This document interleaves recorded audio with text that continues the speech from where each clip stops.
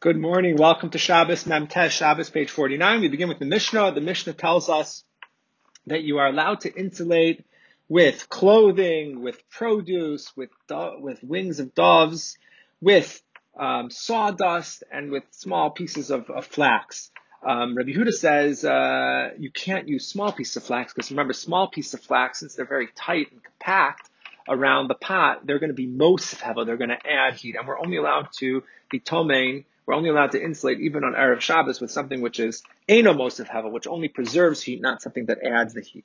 So the Gemara now says that based on the idea that one of the things that you're allowed to insulate with is dove's wings. So now it's going to tell a whole story about dove's wings. And the story is, well, first the halacha says that tefillin, you need to have a guf nak, you need to have cleanliness of body, which is defined as either not passing gas while you're wearing the tefillin or not falling asleep while you're wearing the tefillin. But this, by the way, is the reason why we only wear tefillin when we actually daven, not the whole day, even though that seems to have been the original intent. Because how could you maintain bodily cleanliness? And we say you need to do it just like Elisha Baal Knafayim, Elisha the wing person, the dove wing person. Why was Elisha actually called that? The reason is a famous story that one time the Romans had declared that anyone who wears tefillin, they're going to gouge out the person's brain. Very harsh punishment. So Elisha couldn't stop. He wanted to wear the tefillin anyways. And one time a Roman caught him and he ran after him and he finally caught up to him. So Elisha quickly took off his tefillin, put them in his hand. The Roman said, "What's in your hand?" And Elisha said, "There are wings of a dove there." And sure enough, he opens up his hands and that's what happened. There were wings of a dove and he was saved. So the question, the Gemara says, why specifically did they say wings of a dove, not wings of other animals? Because the Jewish people are compared to a dove. Just as a dove, the wings protect the dove, so too the mitzvos protect the Jewish people. Okay, the Gemara goes on and says that when Rabbi Yehuda says that you can't use fine material, he was actually going on the last case of the Mishnah, not on the sawdust, but he was going on the sawdust. You could use it even if it's fine. But Rabbi Yehuda was saying that when it comes to flax, if it's very fine, then it's going to be mosif hevel. It's going to add heat, and the only thing that you could use when it comes to sawdust is if it's coarse.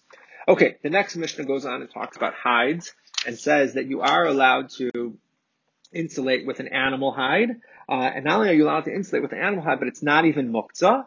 And you're allowed to insulate with sharings of wool, but they are muktzah. So if they're muktzah, what do? If you've insulated with that? The answer is what you do is you take off the cover, and then the wool will fall by the side.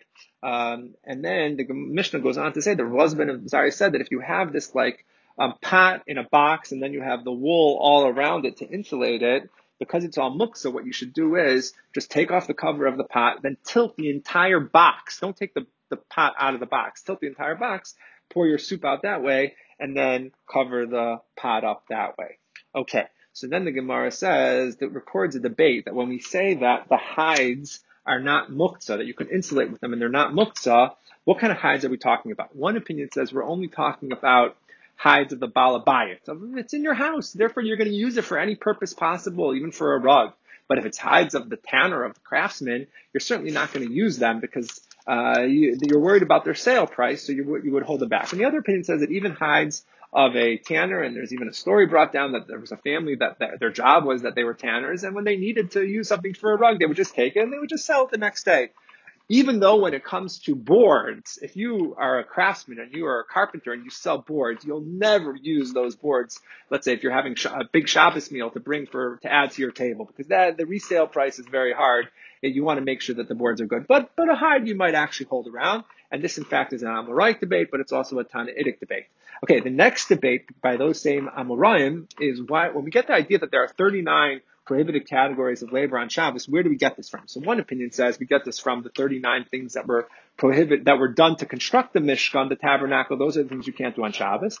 The other one says because it says the word melacha, which is work, 39 times in the entire Torah, that's how we get 39.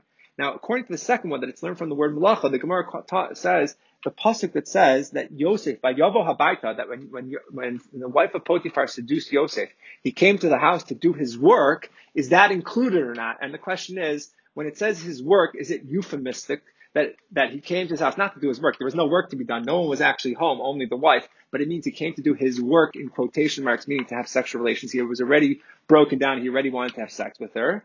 Or is that he came to do his work, literally, he was sincere, and then he was seduced afterwards. So that would be relevant whether or not that word malacha is actually included in the count or not of the 39. And then we'll continue with different discussions of hatmana, of insulation with tomorrow's daf, but that concludes daf mem test, page 49.